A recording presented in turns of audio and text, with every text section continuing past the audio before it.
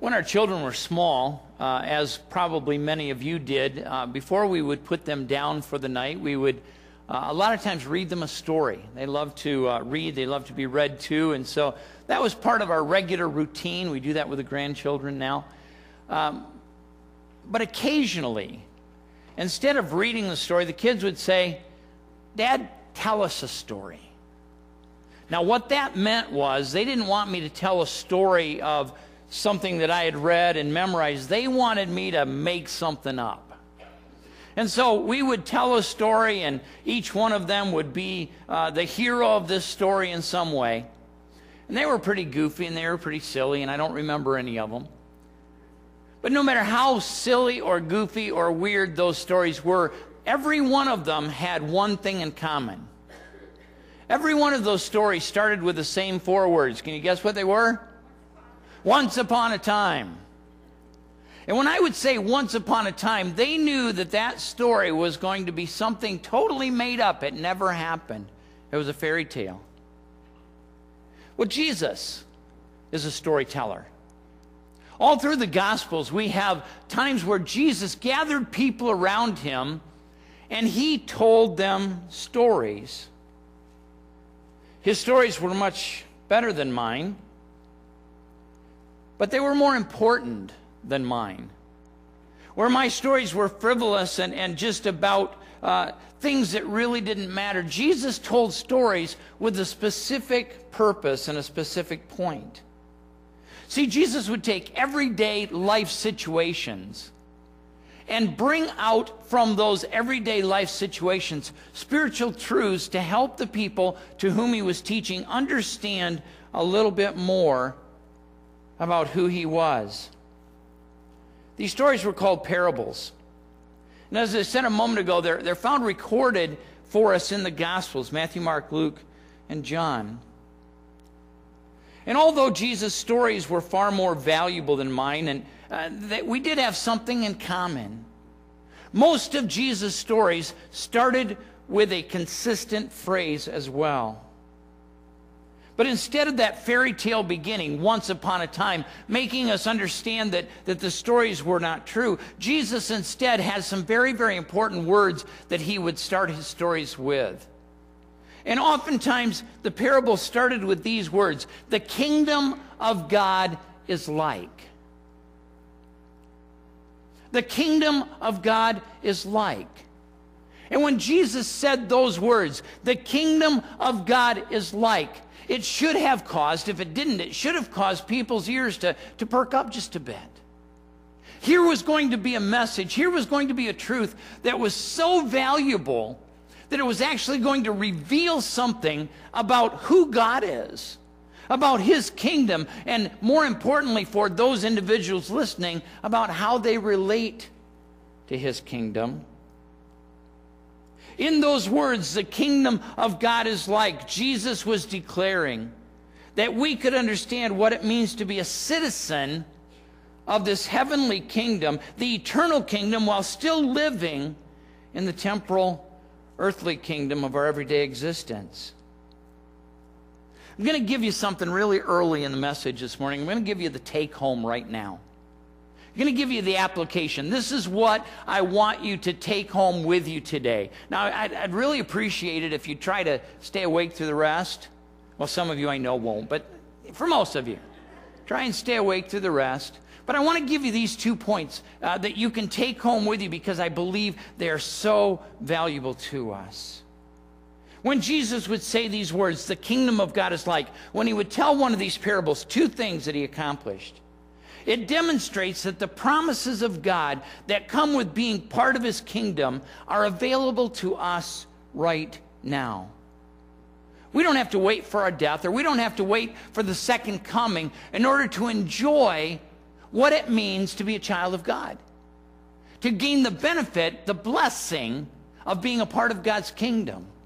All of those promises, when God says in Ephesians that I'm adopted, that I'm chosen, that I'm joint heirs with Jesus, when he tells me that I have an abundance of all of heaven's resources at my disposal, When he says that I can live in love and joy and peace and patience, goodness, kindness, gentleness, self-control, when he gives us those promises, he's declaring through that phrase, the kingdom of God is like. He's declaring that I can experience the benefit of those promises right now. All of those things, apart from standing in glory with Jesus, which we will gain at our death or when Jesus returns. Everything else about being a part of the kingdom of God, every other promise is mine to grab hold of right now. What does that do for you? How does that grab a hold of your heart this morning? See, because the second thing that I want you to understand about Jesus' words, the kingdom of God is like, is this. We don't have to be at the mercy of Satan. We don't have to be at the mercy of the ruler of this world, the ruler of this kingdom. Scripture says that Satan is roaming around seeking whom he can devour. The kingdom of Satan is part of this world. Sin is part of this world. We don't have to be controlled by that. We don't have to be at the mercy of what Satan wants to throw at us. Now look at those two lessons that Jesus is teaching, because they go hand in hand. On the one hand, we have all of the glories of what it means to be a child of God at our disposal right now. And because of that, we're protected. And we're enveloped by God. And so we don't have to be at the mercy of Satan. See, that's mine to claim. The kingdom of God is like. Jesus says the kingdom of God is like, and then he gives an example of everyday life to teach a spiritual lesson. And in that picture, he's saying, Mike, this is yours right now.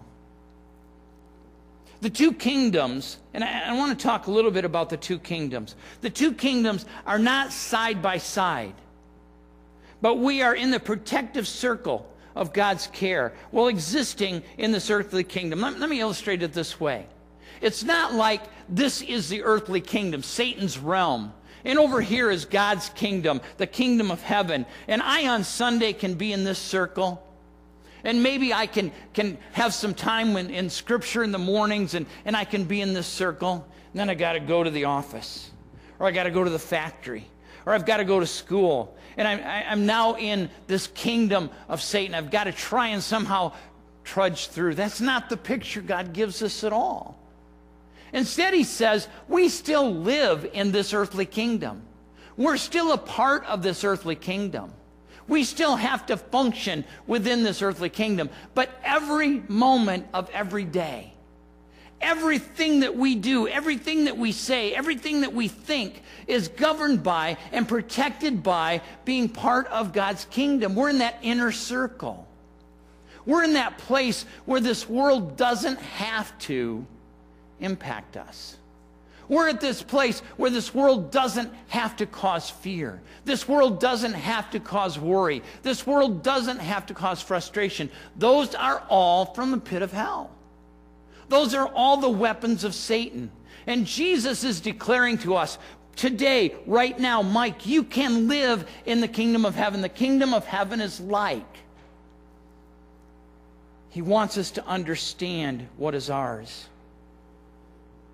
Over the next few Sundays, we're going to be looking at these teachings of Jesus, of some of his parables.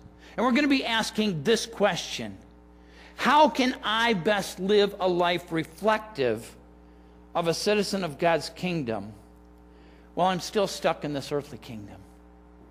How can I, on Monday and Tuesday, when life seems to just press in, how can I live like a child of God? How can I live like one who has everything that God ever has promised about what it means to be a child of God? How can I live that way in the midst of all of this stuff that goes on around me? It's a choice. And we have the opportunity to make the choice to live within God's kingdom. To begin that process of discovery this morning, I want us to look at what Jesus had to say about these two kingdoms. What he had to say about how we appropriate Either a choice to be a part of the kingdom of God and protected in this world, or how sometimes we ignore that opportunity and we step away and we harden our hearts to what God wants to do. Jesus was teaching one of his parables. We're going to be in Matthew chapter 13 here in just a moment. And Jesus was teaching one of his parables. It's called the parable of the sower. And we're going to look at the entire parable on down the road. But Jesus gives this parable. And then later he comes back and he explains what all of the symbolism of the parable is. But right in the middle, between having given the story and then coming back and explaining it, the disciples do one of these. They go, Jesus, time out. Now I'm paraphrasing just a little bit. But Jesus, time out. Help us understand what you're up to here. Help us understand what this whole business about the parables and about the kingdom of God is all about. And so Jesus takes just a moment. And he pulls his disciples aside and he gives them this instruction. Look at verse 10 of chapter 13 with me. Matthew chapter 13 verse 10 says this: the disciples came to him and asked, "Why do you speak to the people in parables?" He replied, "The knowledge of the secrets of the kingdom of heaven has been given to you, but not to them. Whoever has will be given more, and he will have an abundance. Whoever does not have, even what he has will be taken from him. This is why I speak to them in parables. Though seeing, they do not see. Though hearing, they do not hear or understand. In them is fulfilled the prophecy of Isaiah. You will be ever hearing, but never understanding. You'll be ever seeing, but never perceiving. For this people's heart has become calloused. They hardly hear with their ears, and they have closed their eyes. Otherwise, they might see with their eyes, hear with their ears, understand with their hearts, and turn, and I would heal them. But blessed are your eyes, because they see, and your ears, because they hear. For I tell you the truth, many prophets and righteous men long to see what you see, but did not see it, and to hear what you hear, but did not hear it." Jesus said, I have purpose. He said, I've got a reason for this teaching about the kingdom. It's because I want you to see, and I want you to hear. And in that hearing, I want you to understand what it means to be a child of God. What are those benefits when things aren't going well in this earthly kingdom? What are those benefits of resting in that circle of God's love and care in his kingdom? We have an inside track on the truth, if you will. By the way, I want you to notice one thing that Jesus is doing here. He's not just teaching the disciples. He's not just sitting down and giving them a verbal lesson. Instead, he's including them in the process. He's saying, we're going to discover this kingdom business. We're going to discover what it means to live in that peace and that joy and that comfort of being a part of the kingdom of God. We're going to discover that as we go. We're going to discover it together. And in a very real sense, he's inviting us to do the same. Not just to hear words. Not just to understand the meaning of what he said, but to incorporate it. So that my life on Monday morning can be different. So that my joy on Tuesday and Wednesday can be complete. As I live within the context of God's kingdom.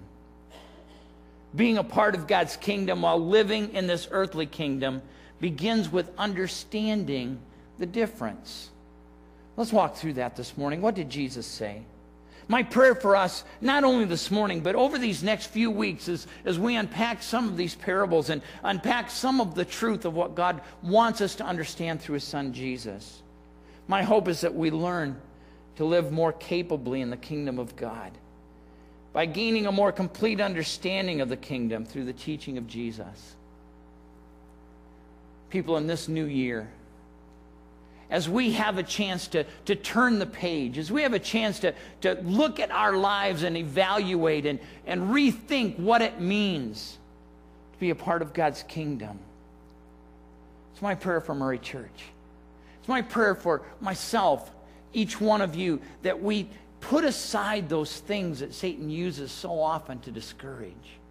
And we put aside those things that Satan so often uses to try and defeat us and cause us pain, and we grab hold as tight as we can to what it means to live in the kingdom of God. Let's unpack that this morning. God's kingdom, first of all, is revealed to those who seek it. God's kingdom is revealed to those who seek it. Look at verse 10. The disciples came to him and asked, "Why do you speak to the people in parables?" He replied, "The knowledge of the secrets of the kingdom of heaven has been given to you, but not to them. Whoever has will be given more, and he will have an abundance. Whoever does not have, even what he has will be taken from him. This is why I speak to them in parables. Though seeing, they do not see. Though hearing, they do not hear or understand." Jesus is simply declaring that he's using parables to cause the listener to have to make a decision about the kingdom of God.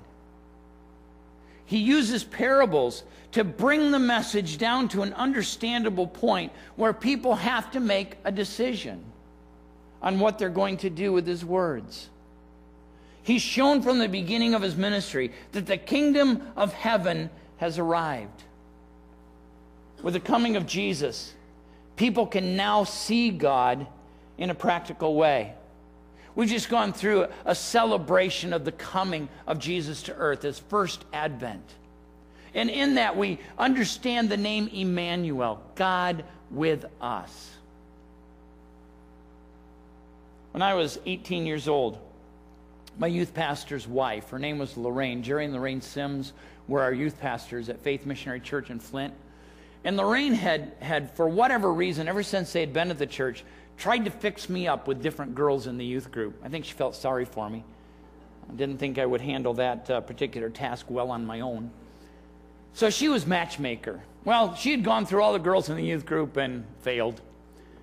So she began to talk to me about this girl that she worked with.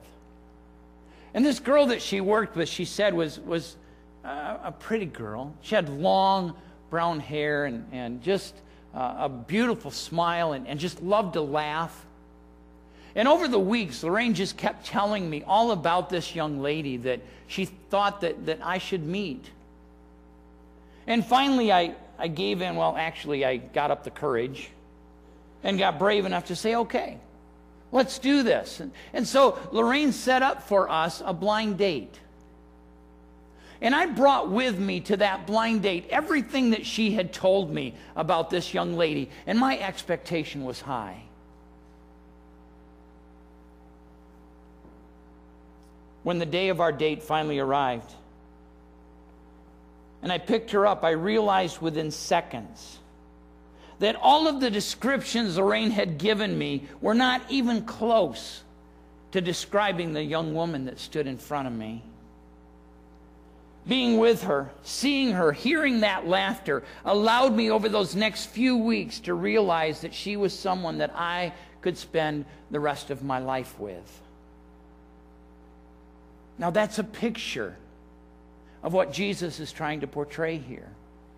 You see, all of the Old Testament, every word of the Old Testament, from Genesis 1 to the end of the prophets, all of the law, all of the history, all of the poetry, all of the prophecies pointed to one thing. Everything pointed to this man, Jesus. And as people read through the Old Testament and they began to gain an expectation, and they began to gain an excitement about the coming of the Messiah, and they began to get a feel for what this was going to be like. But absolutely nothing could compare to that moment when Jesus left the glories of heaven and entered our existence, God with us. At that moment when he revealed himself, at that moment when we could actually see and touch and hear God, Everything that the Old Testament, everything that the prophets and the writers of the law and the writers of the poetry and the writers of the history had tried to communicate all came together at that moment with that, aha, that's someone I could spend eternity with. Jesus said, I want you to understand. I want your eyes to see. I want your ears to hear. The kingdom of God has arrived. The kingdom of God is among you. You now have the opportunity, people. Not just the disciples of the first century, but you and I, we have the opportunity to understand the fullness of everything that God intended for us to enjoy. We live in His kingdom. The revelation of the kingdom of God through Jesus, as wonderful as it is, will someday come to that culmination when we stand before Him in glory. But in the meantime, Jesus is declaring that we don't have to wait for that experience. We don't have to wait for the end of our lives or the end of the time before Jesus comes. We don't have to wait for that to be able to experience the wonder and the awe and the glory of what it means to be a part of the kingdom of God. The mystery in all that. He talks in this passage about a mystery. The mystery is not that God would establish His kingdom through a Messiah. That was made clear through every word of the Old Testament. But His arrival, His coming to earth to be with us, was different than what was anticipated. And so now we have to evaluate. Now we have to think this through. On the one hand, the parables reveal to the disciples how the kingdom of God will operate in this world while we remain here. With Jesus in our lives, what does it look like to live in the kingdom? On the other hand, this amazing truth is being hidden from those who choose to harden their hearts, to choose not to accept it. Jesus is declaring in these very few words something very, very important to us. Verse 13 kind of sums it up. Verse 13 says this: "This is why I speak to them in parables. Though seeing, they do not see. Though hearing, they do not hear or understand." Our English translation doesn't give us the full picture of what Jesus is trying to communicate here. Because in the words of Jesus, the truth of the kingdom of God is made clear. It's made available, is what He's teaching us here. And through the parables, it's being revealed in a manner that connects with our everyday experiences. And when He said there are those that don't see and those that don't hear, what He's saying is they choose not to. Everyone is given this wonder, this awe, this understanding of what it means to be a part of the kingdom. And there are those who choose to say no. For those of us who say yes, He's provided everything that we could ever ask or imagine. Choosing to accept that message, choosing to live in its truth, allows us to live in the heavenly kingdom, in the kingdom of God right now. He goes on to define this more clearly when he teaches God's kingdom is closed to those who reject it. God's kingdom is closed to those who reject it. Look at verse 14 with me. "In them is fulfilled the prophecy of Isaiah. You will be ever hearing, but never understanding. You will be ever seeing, but never perceiving. For this people's heart has become calloused. They hardly hear with their ears, and they have closed their eyes. Otherwise they might see with their eyes, hear with their ears, understand with their hearts, and turn, and I would heal them." Jesus is reminding us that this rejection of God's truth is not a new phenomenon. He quotes from the prophet Isaiah, chapter 6, verses 9 and 10. I mentioned this earlier, but I really, really want us to grasp this truth this morning. I want to make very, very sure that we understand that the message of the Old Testament Everything that God gave us through the Old Testament was meant to direct us toward Jesus, to give us a hunger for Jesus. The law was so that we would understand our depravity, so that we would seek redemption and forgiveness of that sin. The prophecies pointed us to that one that God would send to be the deliverer. But men rejected. Men turned their back. Men said no thank you to what God had to offer in his kingdom. Because of man's sin nature, he rejects what God has made so clearly available. God's a patient God. God's a loving God. God desires, Scripture teaches us very clearly, it's God's desire that none should perish. But there's a point. Jesus is revealing to us there's a point where men allow their hearts to become so hard. That callus, you know, when you work real hard and you get that callus in your hand and it's harder and it's firmer than everything else and it's rougher than everything else on your skin. Jesus talks about a calloused heart. That we say, no, I would rather hang on to the pain of this life. I'd rather try to just trudge through on my own than to submit to the God of glory, than to submit to Jesus and accept the gift of living in his kingdom. And men say no to the point where God can no longer get through. Not because of his lack of interest, not because of his lack of love, but because they've shut the door tightly. See, God does not force himself on anyone. God's grace is free. It's available. It's open. It's out there. He wants everyone to grab hold of that grace. He did more than we could ever imagine to make that grace available by sending his son Jesus to die. God did his part. But because man has a free will, with his heart breaking, God accepts man's choice to reject his offer. Jesus reveals to his disciples his willingness to continue offering the kingdom of God to whomever will receive it.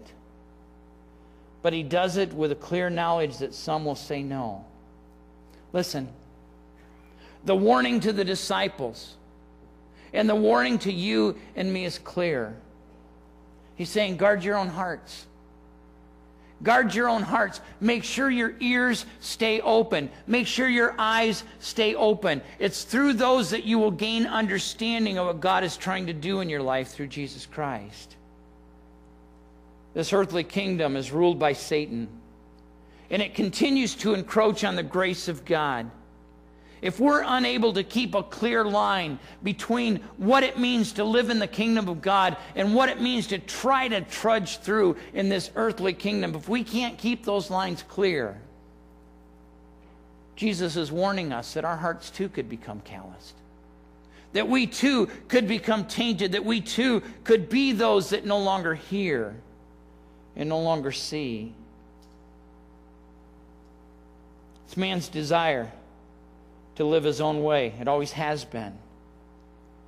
To live in this earthly kingdom ruled by Satan that keeps him from accepting the grace of God. It's called selfishness.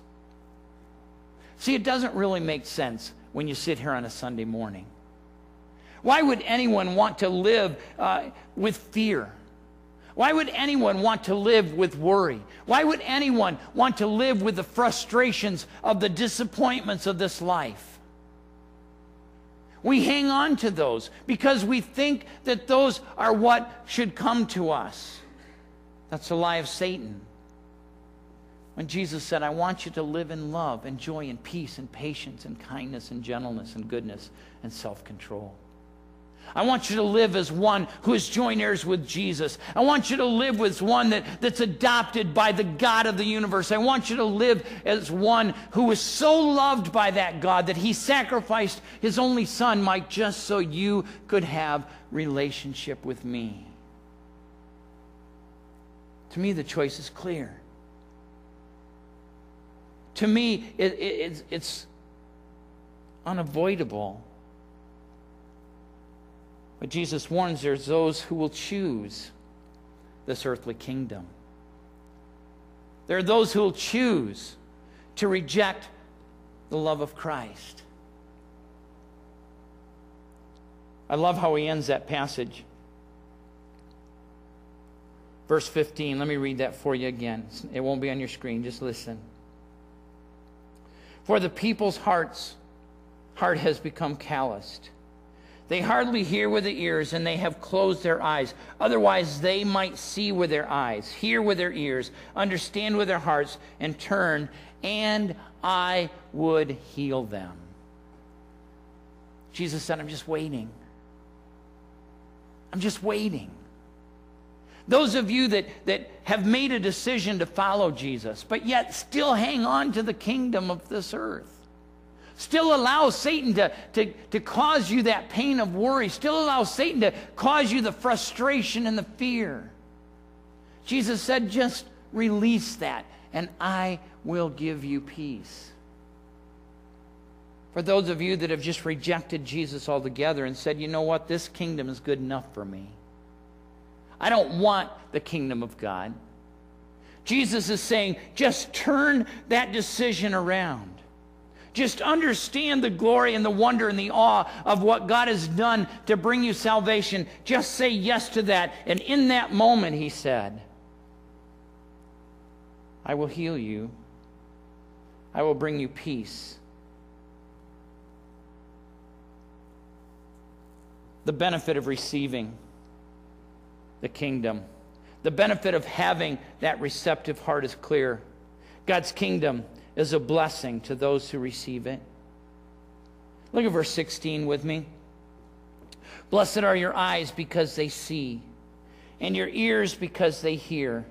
For I tell you the truth, many prophets and righteous men longed to see what you see, but did not see it, and hear what you hear, but did not hear it.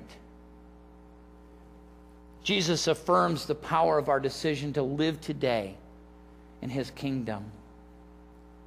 He said, when you choose to do that, you're the recipients of true life. See, the disciples understood what Jesus was affirming. Why would someone not be able to hear? What's a reason someone would not be able to see? The most obvious reason that someone could not hear or someone could not see is if they're no longer alive. He's describing a person who is dead. Dead, as Scripture says, in their transgressions, dead in their sin. And Jesus said, I've come that you might have life, and you might have that life to the full. See, this separation of those living in the kingdom of this world and those choosing to live in the kingdom of God is not something that Jesus is designating. He's making the kingdom available to all. Jesus confirms that the disciples and those of us who follow them in choosing to live in God's kingdom are even more blessed than the prophets and righteous men of old. The reason is simple. We now have the advantage of Jesus, God with us. See, in the Old Testament, as the prophets wrote those words about one coming, about a Messiah who would come to take away the sins of the world, about one who would die on a tree, about one who would be resurrected on the third day. When they wrote those words, they longed to know that Savior. And by faith in that one yet to come, God gave them redemption, but they didn't have the experience. They didn't have the understanding that you and I have of having God with us, of having Jesus reveal the glory and the wonder and the awe of who God is right among us. You and I have been given a privilege that the prophets of old never understood. You and I have been given something that men from ages past, even though they knew that it was coming, never had the opportunity to enjoy. But see, God went a step further. Because in that moment, when I say yes to Jesus, In that moment, when I put away the sins of this world, when I say no thank you to the pain and the frustration that the ruler of this world wants me to experience, when I put that aside and say, I'm going to live within the kingdom of God right now, when I say yes to that, when I make that decision, God does something amazing. Not only do I have God with us in the person of Jesus, but Scripture says at that moment, I now have God in us in the person of the Holy Spirit. In that moment, I am indwelt by God's Spirit. God's kingdom, listen, God's kingdom now is in me. So that raises a question.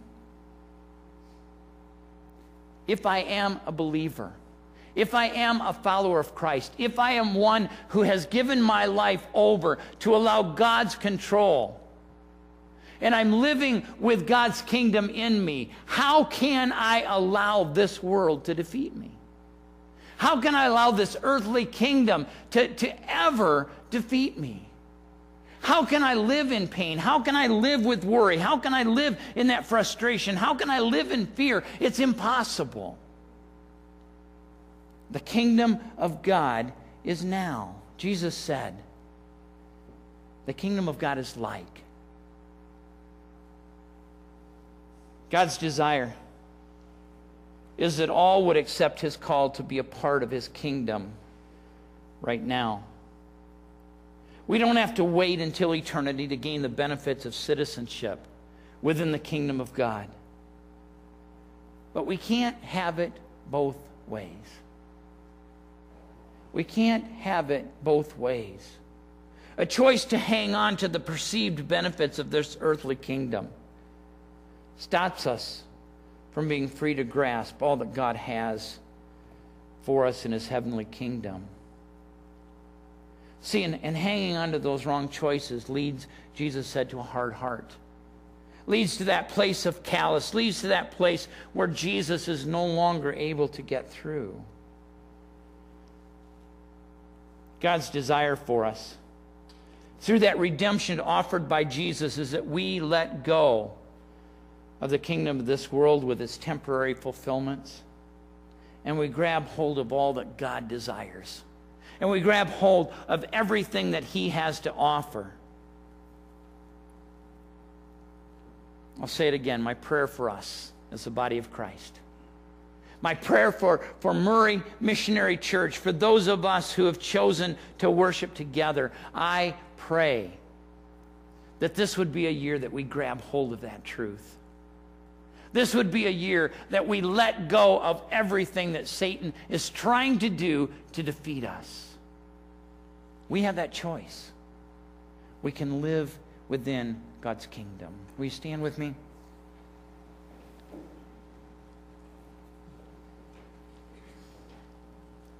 I'm going to ask you to bow your heads with me, if you would, just for a moment.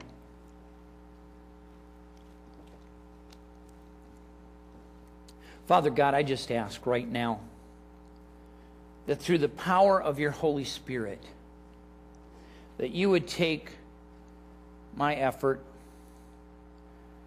Lord, as human as it was, and that you would translate those words through the power of your Spirit into the lives and the hearts of each one here today.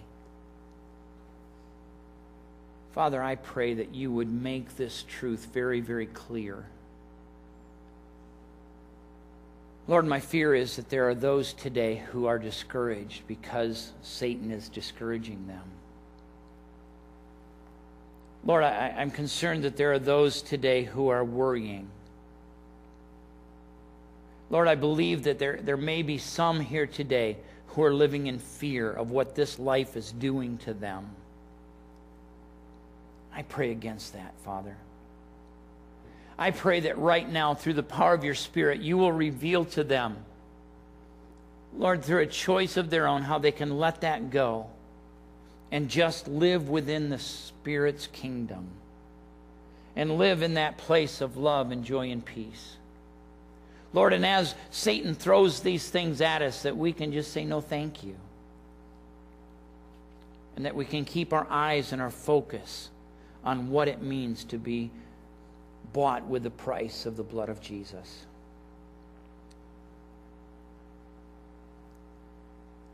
I just believe that there may be some of you today who said, yes, I want Jesus to be a part of me.